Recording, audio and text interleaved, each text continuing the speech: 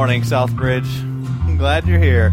And thank you, guests, for braving the storm. It's going to be 52 today, but thank you for coming out and being at church today. If you're a guest, if you would, in your worship program, there's a connection card. Fill that out. Take it out the first-time guest kiosk. There's a heater out there, so you can stand by that and talk to the person out there and turn that card in, and we'll give you a gift. And so if you would do that, that's waiting for you. And we're glad that you're here. And for those of you who are a regular part of our church, just want to give you a little brief update, too. Some family stuff that's going on. You may remember back in November, we launched a program, an initiative, a campaign, whatever phrase you like best for that, called the Whatever It Takes campaign. And we were building our first building as a church, and a lot of stuff that's been happening since then has been kind of behind the scenes. You don't see, dirt's not moving or any of those kinds of things. And just recently, we submitted to the banks, and there was about 30 of them. I don't remember if it was 28, 32, but about 30 banks that we've submitted what's called our request for proposal. And that means we put our numbers together. Our accountants work through a bunch of that stuff. We use an outside accounting firm, so they put a bunch of stuff together and kind of package it all and stories and who we are and all that kind of stuff. Put together, submitted to the banks, and they're going to be looking at that over the next 30 days or so. And so the next 30 days are crucial in our church. And I just want to ask you, if you're a regular part of this church, please be praying. And we'll know more information after that, have a better idea of where we're at with the project and groundbreaking time frames, all those other kinds of stuff that I'm sure everybody wants to know. We don't know. And so when we get some of that information back, we'll have a better gauge of that. We'll give you more information as it becomes available, and probably some meetings or different kind of stuff so that we can talk through some of these things as a family. But right now, the next 30 days are really crucial. And so if you'd be praying about these things over the next 30 days, that would be just a huge blessing to our church. Just pray. Pray that God would direct us and lead us in the way that He wants us to go, and how this would happen, that His favor would be on it, to be clear, that He's the one that's working through the process. And so we don't want to make a decision just thinking we know the best thing to do, so we want to make it clear that He's leading us. And so if you just pray along those lines, that would be great. So please do that. And then also, as a church, we've been going through the book of Acts together. And so we've been in the book of Acts since the beginning of the year, and we're already to chapter 3. There are 28 of these chapters, just so you know. So we'll probably be in Acts for most of this year. But if you haven't been with us, you can catch up online and see some of those different things. And we're going to dive into chapter 3 today. If you have your Bibles, you can go ahead and start turning there, or your app, or whatever it is. And I'm going to pray for us as we open up the Scriptures together. Let me pray. Father, we thank you for the opportunity to gather together with other believers. I pray for there might be some here that aren't believers today too, and for whatever reason decided to come. And I pray that you bring them into a relationship with your Son Jesus, that they would, as we just sang the song, they would see the light. They would see what it is that you offer, your forgiveness, your grace, your salvation. And I pray that they would want that and receive that today. And Father, for those of us who are believers, I pray you'd strengthen us in our relationship with you. You'd encourage us. You'd challenge us. God, that we'd just be more like you, that we would have an encounter with you, that as a result of looking at what you have to say in the Scriptures, that we'd be changed, and that you would change our minds, you'd change our hearts, you'd change us in whatever way it is you desire to change us. And I pray that you would bind the enemy from this place as we open up the Scriptures. I'm sure he'd love nothing more than to distract us from the things that you want us to know, and I pray that you wouldn't allow that to happen, that you give us a time of really refuge in your word. It's in Jesus' name I pray. Amen. Well, last week we left off in Acts chapter 3. You can turn there if you want to, in Acts chapter 3. And what was happening when we got to this passage of Scripture was we had just come off of the most climactic and dramatic passage of Scripture in the book of Acts, where the church got started. There were 3,000 people that came to the realization that every person who's a genuine follower of Jesus has to come to. And so hopefully you've come to this place in your life. You come to the place where you realize what I'm doing isn't working. I'm living life my way, I'm doing my thing, and that can be outright rebellion, that can be covered in moralism, it can be all kinds of different ways that we package that, but we're living lives our way, doing what we think is best, and you got to come to the realization where you realize that's not working, and you need a fresh start, and you need God's grace. And because of your sin, even if it's moralized sin, because of your sin, there's punishment. You need protection from that punishment. And it only comes through the death of Jesus Christ and what he did for you on the cross. But how do you receive it? Well, Peter told people how they could have a fresh start. He said, repent. You're going your own way? Stop. Turn to God. Don't go back to that stuff. Repent. And that day, 3,000 people repented. They stopped, they turned to God, and they were baptized in the name of Jesus Christ. These were Jewish people that were baptized in the name of Jesus Christ. They were showing their commitment, their identification with Jesus. And that day, the church started. And these people end up being world-changing Christians. And the reason why is because their lives are being so transformed by Jesus Christ. We saw last week in verse 43 that everyone was in awe of them.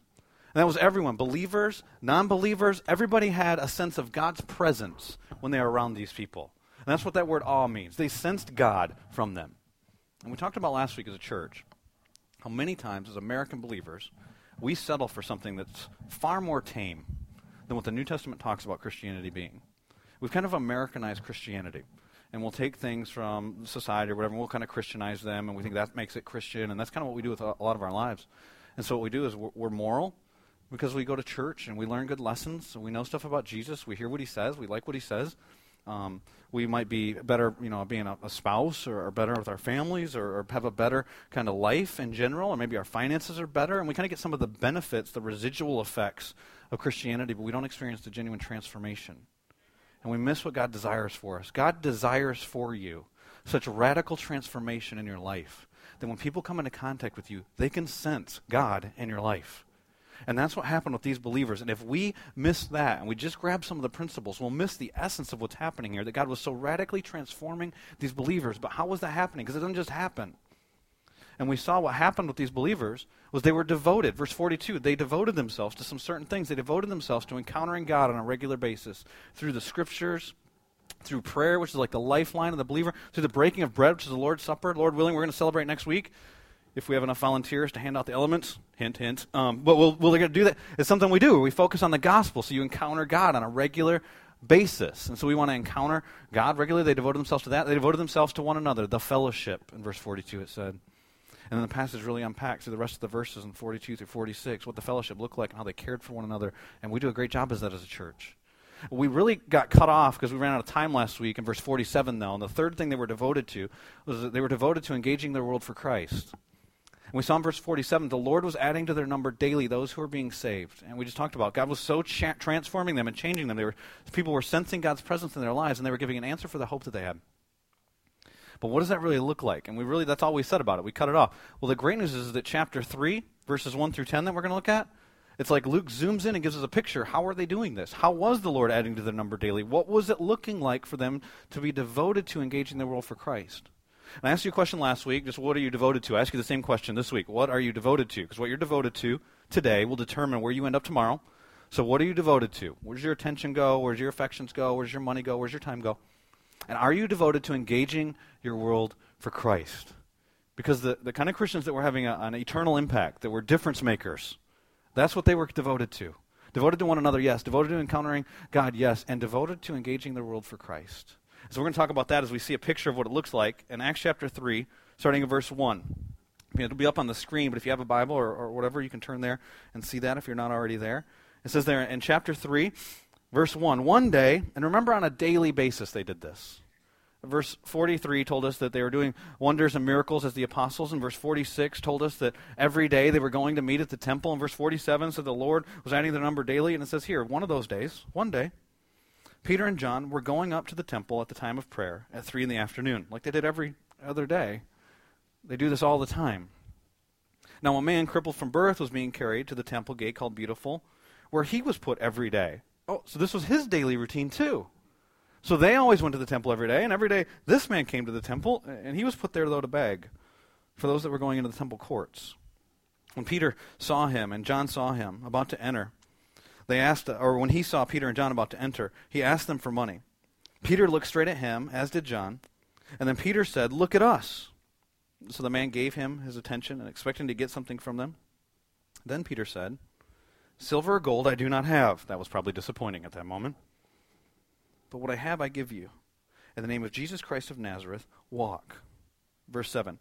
And taking him by the right hand, he helped him up. And instantly the man's feet and ankles became strong. He jumped to his feet and began to walk. And then he went with them into the temple courts, walking and jumping and praising God. When all the people saw him walking and praising God, they recognized him as the same man who used to sit begging at the temple gate because he was there every day. The same guy used to sit at the temple gate called Beautiful. And they were filled with wonder and amazement at what had happened to him.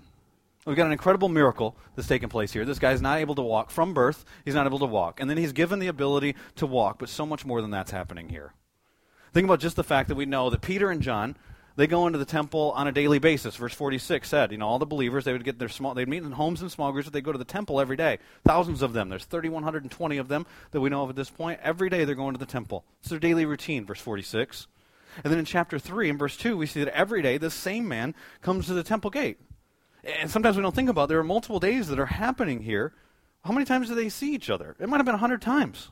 They've seen each other, but now all of a sudden, Peter and John notice this man. There's a difference between seeing something and noticing something.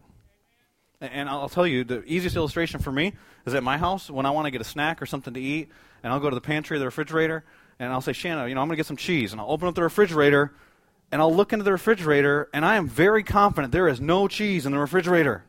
And I'll be like, there isn't any. We got to go to the store. We don't have any cheese. I love cheese. And she'll come over, and she'll grab the cheese that was in front of my face that was orange and said cheese on it, and here's the cheese. My eyes work. Like, my brain works most of the time. It's like there's some broken synapse there. And I saw it, but I didn't notice it. And I don't think I'm the only one that does that. So I'm going to ask you a few questions, and you can just kind of internalize whether or not you do this or not. Every one of us, probably on a daily basis, whether you work at a building or you live in an apartment or you live in a house, you walk into a building. For those of you who walk up steps, how many steps do you walk up every day when you go into those places? Do you know? If it's more than a couple, I bet most of you are like, well, is there 4? Is there 5? Like, how many steps are there? You see it every day. But do you notice? Husband's going to put you on the spot. You probably see your wife getting ready every day. Does she do her makeup first or does she do her hair first? Wives' heads are turning. Yeah, what do I do? She do her makeup first or her hair first? Does she do her hair first or does she do her makeup first? Which one is it? Well, wives, before there's too much pressure on your husband, let me just ask you this. He shaves his face probably every day too, right? Does he start on the right side or the left side? Or does he start down low or does he start up high? Or do you know? You probably see these things every day, but do you notice them? How many traffic lights do you go by on your way to church? You drive through them. You just did it. Why are you having to think through the intersections? You've seen this stuff, but do you notice this stuff? And maybe you're single and you're thinking, well, you picked on the husbands, you picked on the wives. How many of you have been through your own routine and you didn't even realize what you did? It's like, how did I end up being ready? I just did stuff. Like, what happened? My teeth are brushed, my face is shaved. Like, I don't even know. It's just we see stuff we don't even notice. There's one survey that I read this week. And they surveyed these people. Some psychologists came to an office building. There were 54 employees in this office building. Some of them had worked at this building for several years. They asked them one question. Do you know where the fire extinguisher is? Think about a fire extinguisher. The big red thing that could save your life that you walk by every day? 75% of the people in the building couldn't tell you where the fire extinguisher was at. But you know what I bet happened after they took the survey? Is now they noticed this big red thing that was stuck to the wall. And now they probably saw it different every time they saw it after that, because once you notice something, it changes the way you look at it. Let me just illustrate that for a moment. I'm going to pop up some logos on the screen, logos you've probably seen before, maybe hundreds of times before. One of them is Federal Express. We'll pop that up. And you've probably seen this logo before. Have you ever noticed the arrow in this logo before? Because they are a shipping and packaging company, but there's an arrow here. We'll show it to you. Now that you've noticed it, you'll probably never look at that logo again the same. Or what about this logo? It's a popular company, Amazon, Amazon.com. You've probably seen this arrow before. It's pretty blatant and pretty obvious. This is a crazy company. They sell all kinds of stuff. Whatever you'd want to buy online, you can probably buy it from them. They sell everything from books, instructions, actual tools. You can buy all kinds of not tools because I know, but it's on there. Like, there's all kinds of stuff there. Do you ever notice that the arrow points from A to Z? As if to say that we sell everything from A to Z. Or what about, I love Mexican food, and I didn't notice this till I saw this online this week. Somebody illustrated this for me. Tostitos, a great logo here. You notice the salsa above the eye is kind of obvious. What I didn't realize is they're having a party on the outside of the bag and a party on the inside of the bag. Look at these teas. They're eating the salsa. Who knew? But once you notice it, it changes the way you look at it. And what happens with Peter and John is they're coming into the temple here. They've seen this guy before. But the Spirit prompts their heart to notice this man. And what we see here are two men that pre-Pentecost, meaning before they had the Spirit of God, before the Spirit had come upon them in the way that it did, pre-Pentecost, you got two guys that were very focused on themselves. In fact, even after they came to follow Christ, it was really all about them. What was going to happen? Whatever happened to Jesus, how does it affect them? And we left moms, and we left houses, and we left family, and we left all that stuff. And what about us? And even if everybody else deserts you, I won't. Let me tell you what I'm going to do. And they argue about who's the greatest. And they have all those interactions. But what we see here is they're being so transformed that now they notice other people. And what's going to happen is if we're ever going to be people that are devoted to engaging our world for Christ, impact Christians, that actually make a difference, that like these people turn the world upside down, we must notice the needs around us. That's our first point. We must notice, not just see them, not just be aware of them because they tell you some stats or tell you an opportunity or whatever it is. We're going to notice the needs that are around us. Just think about all the needs that you'll come into contact with today. At church, I mean, you bump into hundreds of people. We'll bump shoulders, say hi, we shook hands before the service started, maybe shake hands with people, exchange smiles. You'll see stuff. Maybe you'll hear prayer requests. Maybe you'll be serving together in your groups, whatever. And all kinds of things are going on in people's lives. All kinds of needs. Marriages hanging on by a thread. Physical needs that are happening. Spiritual needs that are taking place. Sins that need to be forgiven. Broken relationships. All kinds of pain and hurt. People carrying guilt. Lots of stuff. Will you notice? And not just the people that you bump shoulders with here. We talked about that mostly last week. What about when you leave here and you think about all the people you come into contact with, the hundreds, if not thousands of people that you'll bump shoulders with between our meeting now and our meeting here next week? At the coffee shop, when you go to the post office, you ship a package with Federal Express. What about the person behind the counter? They've got needs. Do you even notice them? Or are they just there to provide a service to you? See, if we're going to be impact Christians, engage our world for Christ, we're going to be devoted to that. We must notice the needs around us. And that's what happens with Peter and John here. Peter and John, interesting guys, they're buddies even before they come to follow Jesus. They were in a fishing business together. I don't imagine the way that they lived their lives then as they competed with one another, who tied the best knot, who had the best net, who has the best boat, who caught the most fish. Because that's the way they live their lives even after they become Christians. After they come to follow Jesus, they're still arguing about who's the greatest. But not here. Here you see some men that have been transformed. And here Luke glances in to one of their daily lives. The first couple words in chapter 3 and verse 1 are really interesting. It just says, one day, it's like any other day. This isn't a special festival. This isn't some kind of religious gathering that's unique. This is one day of any other day. This isn't a church program. They're not going to the temple this day looking for crippled people they can share the gospel with. They're just living their lives. Where they live, they move, they have their being, like where you work and where you go to get coffee and where you go to run errands and through your neighborhood when you're bumping into people. It's that kind of day for them. It's just a normal day. The church didn't program this day, which doesn't mean it's wrong for the church to program outreach. We do it here as a church. We've got our engage groups, which when we restructured our group system this past fall, we introduced engage groups, which go into our community specifically trying to meet needs for people to share the gospel with them. Because when you meet some of those needs, people become more receptive to the gospel. And so we've got those, and you can go to the kiosk if you want more information on those. We do different stuff throughout the year, restaurant outreach. We'll do stuff with the school. We did a reclaim run for orphans this past year. One of the most popular ones that has the most people get involved in is Southbridge Serves once or twice a year. We'll just try to serve our community, firemen, different folks that are in our community in lots of ways. Let me share something with you from the perspective of the church. We don't necessarily think that by doing those things, our whole city is going to be transformed. We do it once or twice a year. I mean, it's just doesn't make sense that would happen. You know what we hope happens? As trying to live out Ephesians chapter 4, the work of an apostle, an evangelist, a pastor, and teacher, is that we equip the body to do works of service, that you'll go and do these things, whether it's serving the firemen or teachers or doing different stuff, and it will click. I don't need a church program for this. This is easy. When you're kind to people, they become more receptive to the love of Christ. Wow. And then on a daily basis, as you're jogging through your neighborhood, you notice the needs of somebody who's walking their dog. You talk to your neighbors. You listen to them. You notice when you listen to them, they become so much more receptive. You start listening. You start seeing different stuff that's happening in different people's lives when you go to the coffee shop, when you're at work with your coworkers. And that's the kind of thing that's happening here with Peter and John. This isn't a program. This is their daily lives. This is how they live.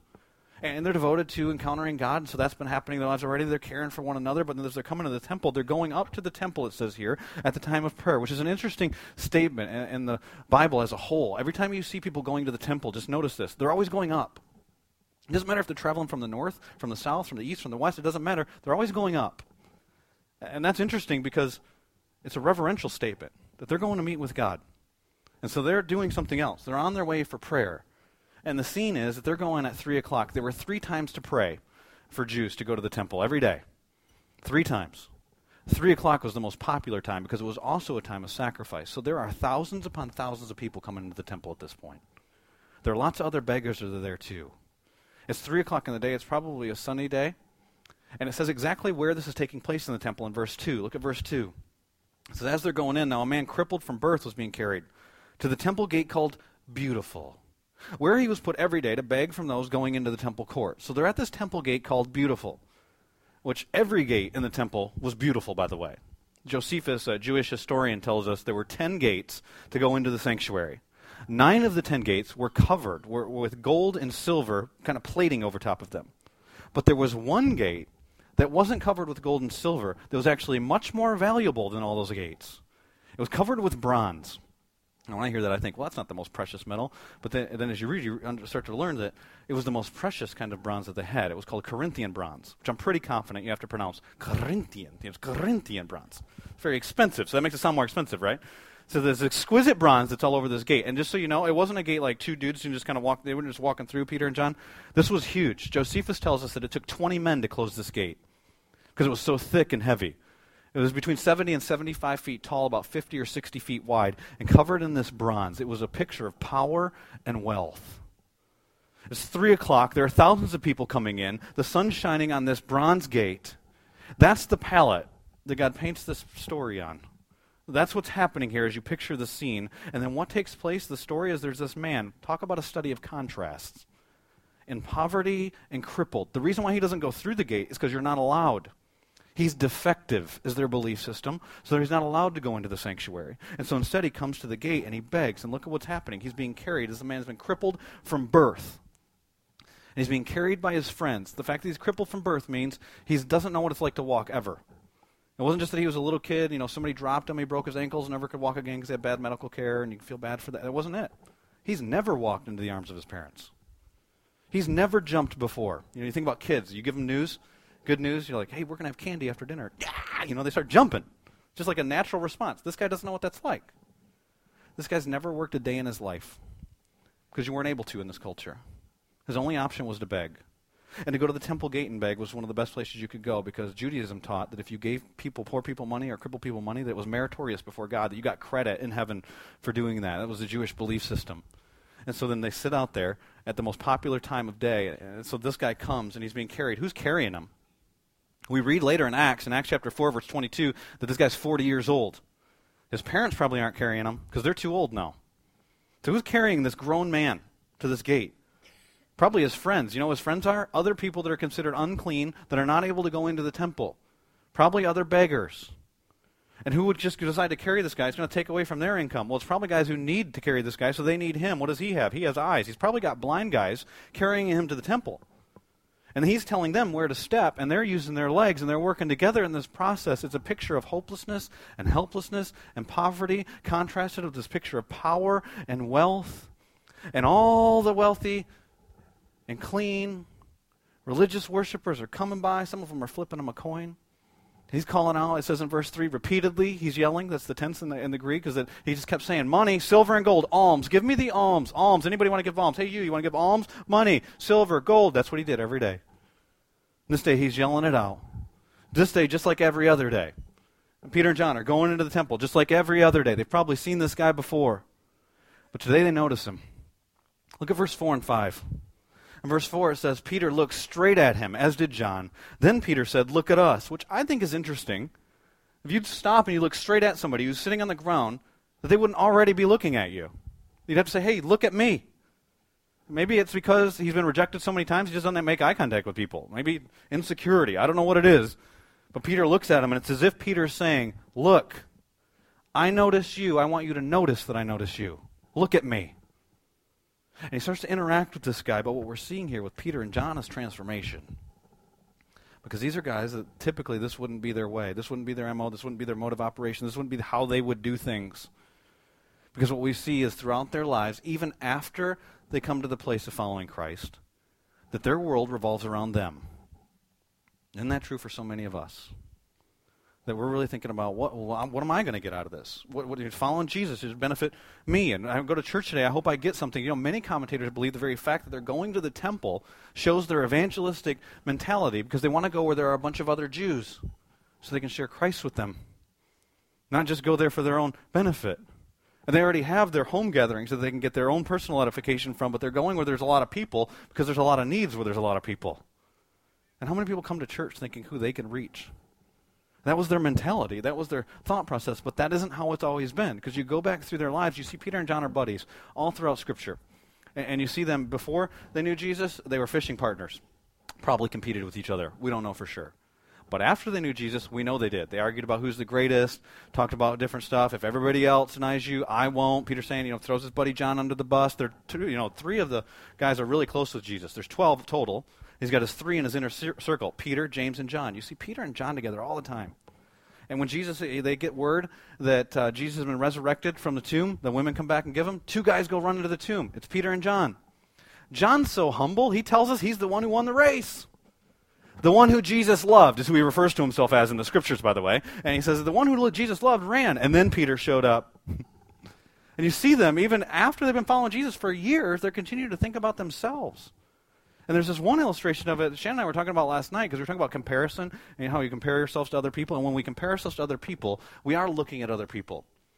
But we're really thinking about us. And it just shows how we are such the center of our universe. And what happens in John chapter 21 is interesting, is comparison kills. And it is so illustrated with this situation with Peter and John, where what happens is after Peter's restored from his denials, Jesus says to Peter, do you love me? Yeah, feed my sheep. Do you love me? Feed my sheep. Do you love me? Feed my sheep. Come here, Peter. Go on a walk together. They go on a walk, and they're walking down the beach, and Jesus starts to tell Peter what's going to happen in his life. Wouldn't that be great? Jesus started telling you. He says, Peter, here's the deal. There was a time in your life where you went where you wanted to go, and you did what you wanted to do, and you dressed yourself. There's going to come a time in your life where you're going to go where you don't want to go, and people are going to stretch out your arms, and you're not going to do what you want to do. In other words, he was telling him, you're going to be martyred, Peter. Peter gets it. And it says in the text that then he glances over his shoulder, and he sees that John was following them, the one that Jesus loves. He's right back there. And he turns over and looks, and he says, well, what about him? What's going to happen in his life? Let me tell you why Peter was asking. It wasn't because he was thinking, I sure hope that doesn't happen to him. It's because Peter was thinking about himself. And do you know what Jesus says back to him? It's real interesting. John chapter 21, verse 22. I don't want you to think I'm making this stuff up. Look what it says. Jesus answered, and it doesn't say this is what he wanted. He says, if I want him to remain alive until I return to you, what's that to you? You don't worry about him. And what would we most naturally say back to Peter at that moment? You just worry about you. You just worry about what God wants to do in your life. That's not what the text says. Look at what it says. You must follow me. I'm not even telling you to think about you. I'm telling you to get your eyes off yourself and look at me. See, we talk about noticing needs in other people's lives. If we're going to notice needs in other people's lives, it doesn't even mean we look at them.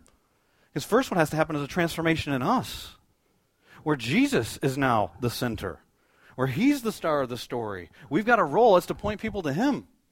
What we oftentimes function as is if we're the center of the story. Max Lucado writes a great book. It's appropriately titled, by the way, if you want to find it. It's Not About Me is the title of it. And he starts off in the very first several pages. He tells a story of Copernicus. If you know who Copernicus is, he's the guy who taught us that the Earth wasn't the center of the solar system. And he says what ended up happening was there was a time in human history where you could just grab your son, if you're a father, and pull him in and go, see all those stars and planets? They all rotate around us. And then Copernicus started to ask questions that were real annoying to everybody. Like, why do the seasons change? Wouldn't that be an interesting question for us? Why is it 60 one day and the next day it snows? So what's happening here? Why do the seasons change? And why are there different stars in the sky during the day than there are during night? Why is that? And why is it that we talk about the earth and the way that it's shaped, that no boats float off the edge? Like, how far can you sail your boat and it not just fall off the edge of the earth?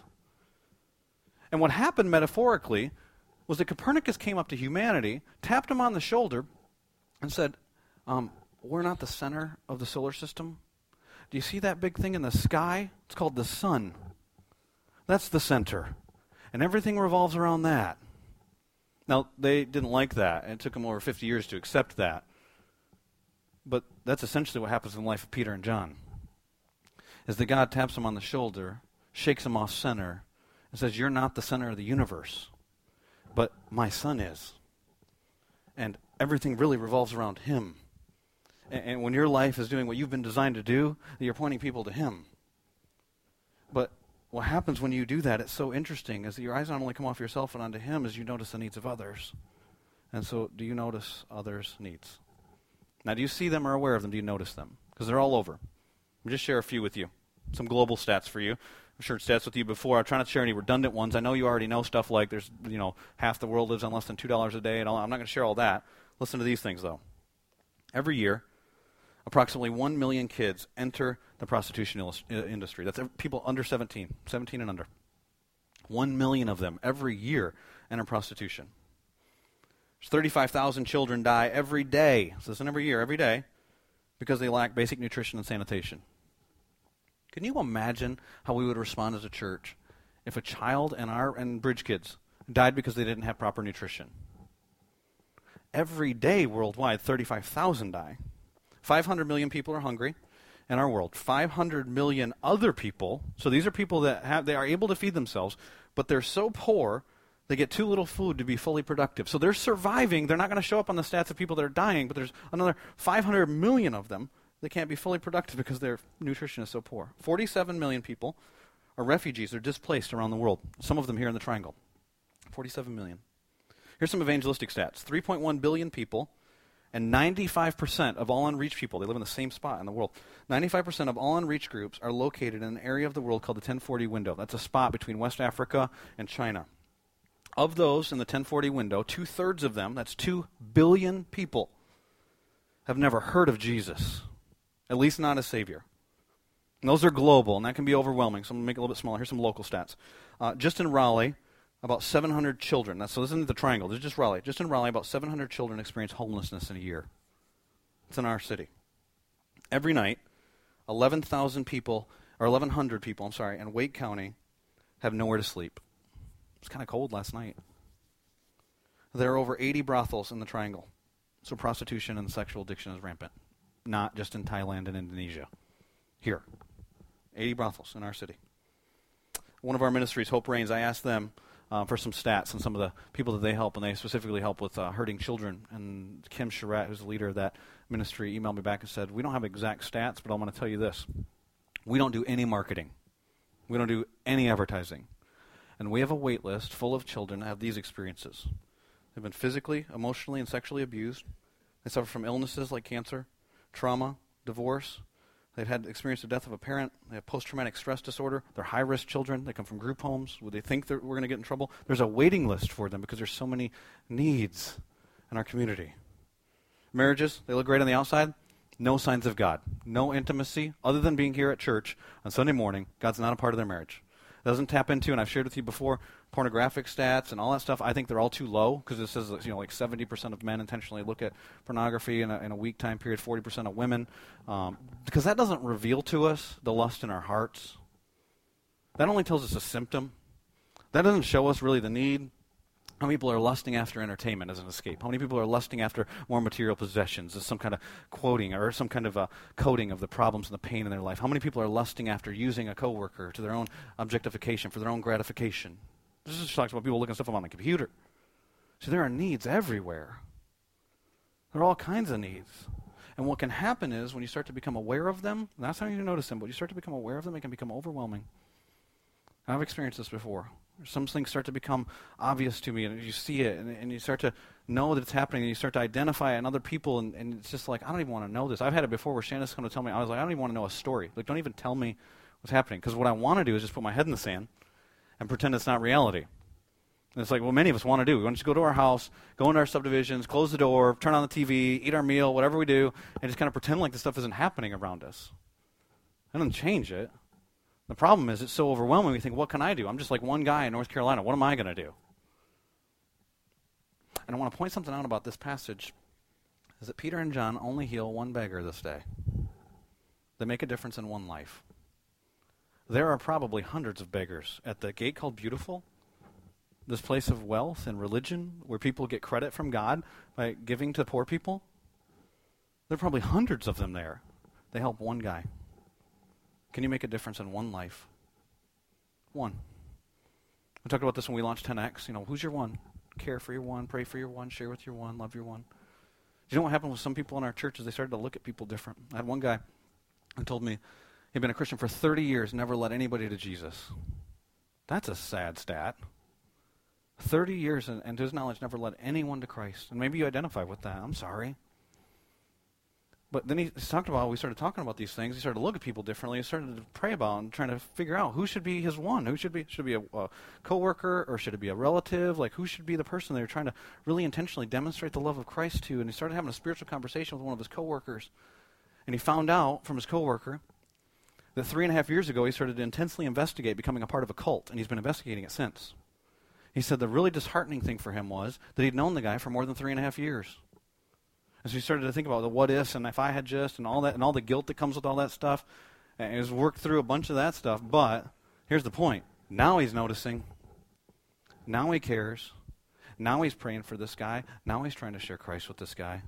He gives me updates how the conversations are going, what's happening, and he's got some people that really know about that cult and all that kind of stuff, because now he notices the need. And what's happening is he's being transformed to become more like his Savior, Jesus Christ. Think about what it was like to be Jesus. Everywhere he went, he noticed needs. It's like a theme throughout the gospel. Matthew chapter 14, right before the feeding of the 5,000, there's this little verse that we sometimes miss, verse 14. Forget the food thing. Look what happens. It says, when Jesus landed, he saw the large crowd. He had compassion on them. It means he was moved in his spirit for these people. And he healed their sick. And he fed people. And he taught his disciples. And he did all kinds of things through the process. But he looked at them. He saw the needs. Matthew chapter 9, verse 36. I paraphrased it for you last week. It says, when he saw the crowds, he had compassion on them. He comes out of temple teaching. Because they were harassed and helpless like sheep without a shepherd, he was moved in his spirit. He sees people that are hurting in individual situations, not just crowds. There's a woman whose son has died. She's a widow, which means she's pretty hopeless because that was her source of income. That was her source of retirement. That was her son who she loved. And what happens in Luke chapter 7 and verse 13, it says, when the Lord saw her, his heart went out to her. And he said, don't cry. Jesus wasn't thinking about when he lost somebody. He wasn't thinking about when his dad died. He wasn't thinking about all his stuff. He was thinking about her and her needs. He was noticing her needs. And then there's one time where he's asked a question. He's asked what the greatest commandment is. He says, love the Lord your God with all your heart, soul, mind, and strength, and love your neighbor as yourself. It's like it's the second commandment. To which the guy who asked the question says, well, who do I have to love? He tells a story. It's a real popular story called the Good Samaritan. What we oftentimes don't miss is there were multiple people that saw the needs on the side of the road. They didn't notice them. They saw them. There were religious people. They had places to go. They had things to do, and so they went past those people. But then there was one guy. He was a Samaritan, and he saw and noticed the needs. Luke chapter 10 and verse 33, it says, but a Samaritan, as he traveled, came where the man was. And this guy's beaten and bloody, and it's a bad situation. And when he saw him, then he noticed him. He took pity on him. That wasn't just that he felt sorry for him, by the way. That wasn't like his situation is so much worse than my situation. It's not that. He was moved to the point of wanting to take action. And so that's what he does, verse 34.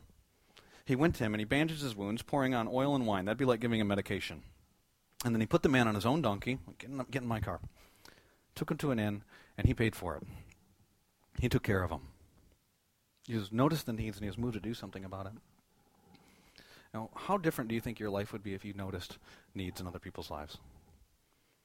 Let's forget like our city and the world and all that stuff. How different would your life be? I had a friend one time who asked me a simple exercise. We were at a basketball game together. We were chatting. And he said, did you ever notice yellow Jeeps? Like yellow Jeeps, kind of a random car. No. How many do you think there are on the road? Like 2? I don't know. I don't have one. I don't know anybody that has one. Yellow Jeeps. He said, next time we talk, just tell me how many yellow Jeeps you've seen. I texted him on the way home. I just saw a yellow Jeep. Like, did you have that guy drive by me? Like, where did that come from?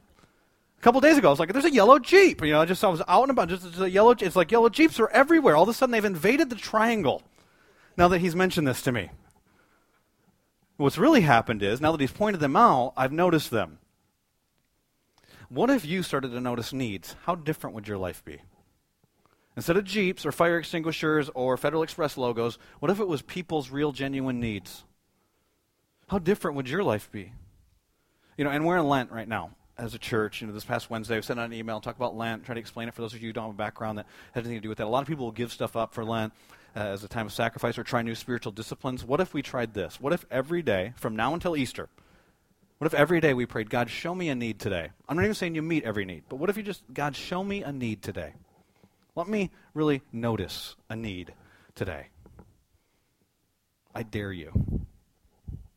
How different would your life be? Because what happens is, you can't just notice needs. Not if you have the Spirit of God living in you. You have to be moved to the point where you want to make a difference in some of those needs. That's what happened for the Good Samaritan. That's what happens with Peter and John. That's what has to happen for us. We must be moved to make a difference. It's not just noticing needs. We must do something about these needs. That's what happens in our text with Peter and John. Look at it with me. Verses 4 and 5, he says, look at me, and I'll look at you. What happens is not that Peter says, hey, do you notice that I noticed? All right, you stay here where you can't go, and I'm going here. He does something. Verse 6, he says, silver or gold I do not have. Some people will take this text and use it as an excuse to not meet physical needs and tangible needs and material needs and just go directly to this. The greatest need is the spiritual need. Totally agree with that. Some of you are going to leave and go to lunch today. And let me tell you, if you're going to leave a gospel tract and not a tip, don't do that, okay? That doesn't mean you're like, I'm going for the real need. No, that means you're cheap, okay? That's all that means. I've been a waiter before. That's what they say about you in the back, too, by the way, afterwards. They could take the tract and they're like, cheap, another cheap Christian. That's kind of how that works. Don't be that person, okay? That's not what's happening here. Peter and John, actually, if you're going to try and use that text to say this, let me just point out. He heals his legs, okay? So you're going to do that, and at any rate. But he actually meets a physical need. And what's happening here, I believe, is you got to know the culture to understand this, but Luke is showing us something through the literature of this passage where he's pointing out, remember there are 9 gates that are covered with silver and gold. If you put silver and gold on the gate called beautiful, it'd become less valuable. He's saying, I don't have silver and gold. I'm going to give you something more beautiful. I'm going to give you something better than that. He says, silver or gold I do not have, which probably bummed the guy out at first. But then he says to him, what I do have, I'll give you. In the name of Jesus Christ of Nazareth, walk. And then it's interesting to me, the guy doesn't get up. He doesn't have the faith to stand up. We're going to see in verse 16 next week that there's faith involved in this. It's Peter's faith. Because what happens is that Peter then reaches his hand out. He takes the guy by the hand and helps him up. And he helped the guy up, and instantly the man's feet and ankles became strong, which he hasn't walked for 40 years. So think about all the miracles God's done here. With his balance, his coordination, legs, think about how atrophied those muscles would be. All of a sudden the muscles are strong. He doesn't have to be taught to do this. There's not a big process of rehabilitation. Strength goes through the ankles, through his feet. He jumped to his feet. He began to walk. And he went with him to the temple courts, walking and jumping and praising God. And so he never was able to jump as a kid. He doesn't just walk. This guy's running around. He's jumping around. He'll jump up, and get down here. He's got it going. He probably gave him rhythm too, right? The text doesn't say, but he probably had rhythm, at this moment. These guys dancing, praising God. And then what happens is walking and jumping and praising God. And then verse 9, when all the people saw him, because they've all seen him before, walking and praising God, verse 10, they recognized him. They've all seen him before. As the same man who used to sit begging at the temple gate called Beautiful, and they were filled with wonder and amazement at what had happened to him. God did an amazing miracle in this guy's life. Do you know what this miracle is, though? It's not just that a guy that's not able to walk is able to walk. It's a picture of our salvation. We're given new life. This guy's given new life. He can now experience life to the fullest. And do you know what happens? He walks. But it's not just the fact that he walks. Notice in the text that where he walks to, he walks with Peter and John into the temple courts. He's never been able to walk before. That's amazing, right? Never been able to jump, never been able to praise. He'd never been able to go into this place before either. Because he was considered unclean. He was considered defective. And what we have here now is a picture of spiritual acceptance that's taken place. And this miracle actually mirrors a miracle that Jesus Christ did in the Gospels. One of my favorite stories. Mark chapter 2 and Luke chapter 5, if you want to read about it. What ends up happening is Jesus is a really popular teacher. He's in a home and he's teaching. And he's so popular, there are a bunch of people that have come. So many people that are in the house that you couldn't get in the house if you showed up. You couldn't even see in the windows. There's so many people that are there. And then there was these guys. They brought their friend on a mat because he couldn't walk. 4 of them. Grown man. And they get there. They came late to the party. When they come late to the party, they couldn't get in, so they couldn't see in. But they knew Jesus was inside, and Jesus was their only hope. And they cared about their friends. They were going to do whatever it takes to get their friend to Jesus. That's what they do is they climb up on the roof of this house. Now think about that. It's a grown man, about 200-pound guy. Climb up on the roof with the guy. They have some pulley system that I'm aware of. Or you don't have the technology that we have today. They go up on top of this roof. They pull the ceiling tiles back. And while Jesus is teaching to this crowd, so Jesus has got a FedEx logo up on the screen, right? No. But he's got their attention. Then all of a sudden this human body gets lowered in front of them. That'd be a distraction, I think, if you were talking about a distraction. And then he says to the guy, as he looks at them, yeah, I see you've got faith. Your sins are forgiven. He meets his greatest need, but he still can't walk. And what happens next is the guys in the front row, there's some religious people there in the front, and they start thinking to themselves, well, only God can forgive sins. Who does this guy think that he is, that he's going to say that he can forgive sins? Then Jesus does my favorite part of the whole passage. He starts to read their minds, because he's Jesus, and starts to talk to them, have a conversation with them about the things they're thinking. Wouldn't that mess with you? Because you're thinking this, let me tell you, what? Like, what are you thinking right now? I can't tell, but Jesus knows. Look what Jesus does. Jesus knew what they were thinking and asked, why are you thinking these things in your heart? Stop thinking, stop thinking. There's no thoughts. And then he starts to address it. Verse 23. Which is easier to say, your sins are forgiven, or to say, get up and walk? Let them think about that for a minute. He addresses them a little bit more. Verse 24. But that you may know that the Son of Man has authority on earth to forgive sins. The real miracle here is not that I tell this guy to walk. He says, he said to the guy, so he looks at the paralyzed guy now, get up, take your mat, and go home. That's why the guy showed up in the first place, because he wanted to be able to walk. See, it illustrates to us, sometimes we don't even know our greatest needs. Sometimes we are so focused on what we want done and how we want it done that all we can think about is stuff that we want to happen. We don't even realize the transformation God wants to do in our lives. Think about a guy. I had a guy come up to me one time out in the lobby of the church a couple years ago now. They go to our church, still goes to our church, but came up to me with tears in his eyes after he was talking about something that said in the message. I can't even remember what I said in the message. It happens to me too, so don't feel guilty. But he goes out there, starts talking to me. So he lost his job. Because he lost his job, he said he was having thoughts of taking his own life. So we start talking about this. At that moment, that guy's greatest need in his mind, his prayer request was that he get another job. God didn't give him another job. Not for a year. Now when I talk to the guy, he says the best thing that God could have possibly done for him. He says what happened in his life was that God started to show him. His marriage was falling apart. He didn't even realize it because he so idolized this job. He was hanging on by a thread. He didn't even really know his kids. And so the reason why he wanted another job so bad is because he was afraid to do what God actually called him to do, which was to lead his family spiritually. What God wanted to do in this guy's life was to take him and make him more into the man that he desired for him to be. Now, he obviously provided for his needs. He survived over the year. But he didn't give him the job. Instead, he met a greater need. See, God knew what his real needs were. Sometimes we don't even know what our needs are, our own needs are. This guy, he didn't even know. But then what happens, not only does he get his sins forgiven, and he can walk. Now, this guy has a job now, too, by the way. Kind of same type of idea. Verse 25, what happens? So immediately he stood up in front of them all, walked out, took the mat that he was lying on, goes home praising God. He's probably jumping around, too. And then verse 26, all the people are amazed. They gave praise to God. They were filled with awe and said, we've seen a remarkable thing today. You think? The guy's life was totally changed. What's interesting is what happens next and how it parallels what takes place in this passage of Scripture in Acts chapter 3 is that Jesus goes out. He can call anybody he wants to be his follower. And he picks a guy named Matthew. You've probably heard of this guy. He's a tax collector at the time. One of the most hated people in the world at that time. It'd be like if I stood up and told you before the message today, we're going to hire a new pastor. We're looking for somebody who's in Al-Qaeda right now, who's done lots of bad stuff. And that's who he calls, Matthew. He's a fundraiser for terrorists, the Rome, who's killed the Jews and just gone in and taken over. And he calls this guy to come and be one of his 12 closest followers. And then Matthew has a party at his house. And you know who's invited? Other unclean people. That means crippled people. It's all the people who can't go into the temple courts, like this guy in this passage. And it's all their tax collectors. It's prostitutes. And the religious people see it. They get offended. And they come, and Jesus gets word that they're offended. So Jesus comes outside the party and starts to talk to them. And he says to them, doctor doesn't come for healthy people. Doctor comes for sick people. I didn't come for righteous people. I came for sinners. You know what he's saying to them? He's saying this. There's a difference between you and these people. And they're like, yeah, we know. That's our problem. He says, that is your problem. See, these people, they know they have a need. You don't. That's what he's saying to them. And when the picture here is, as this guy goes into the temple courts, and all these people are amazed and at wonder, all those people can walk.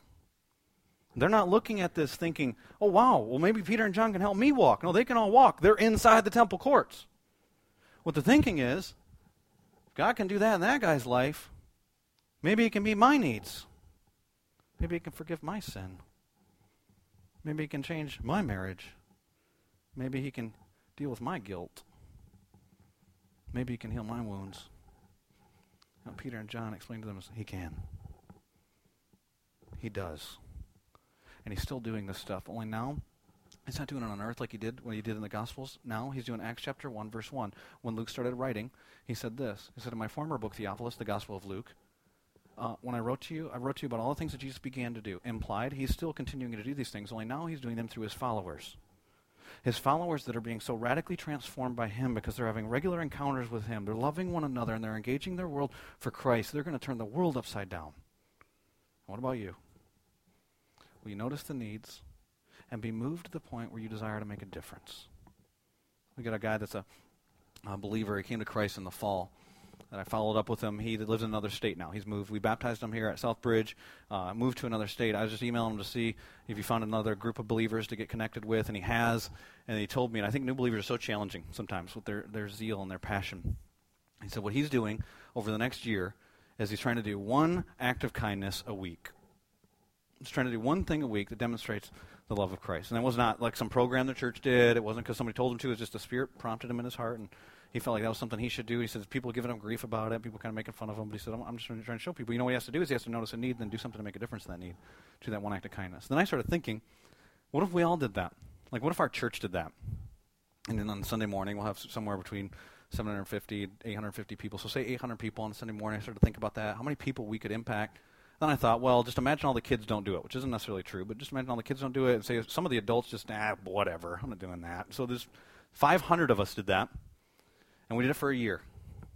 You know how many people we could touch? How many needs we could meet? Say we didn't all do it every week. Say we did it 50 weeks a year. I'm going to be legalistic about this thing, but just kind of 50 weeks a year, 500 people, that'd be 25,000 needs that we would try to make a difference in through a year.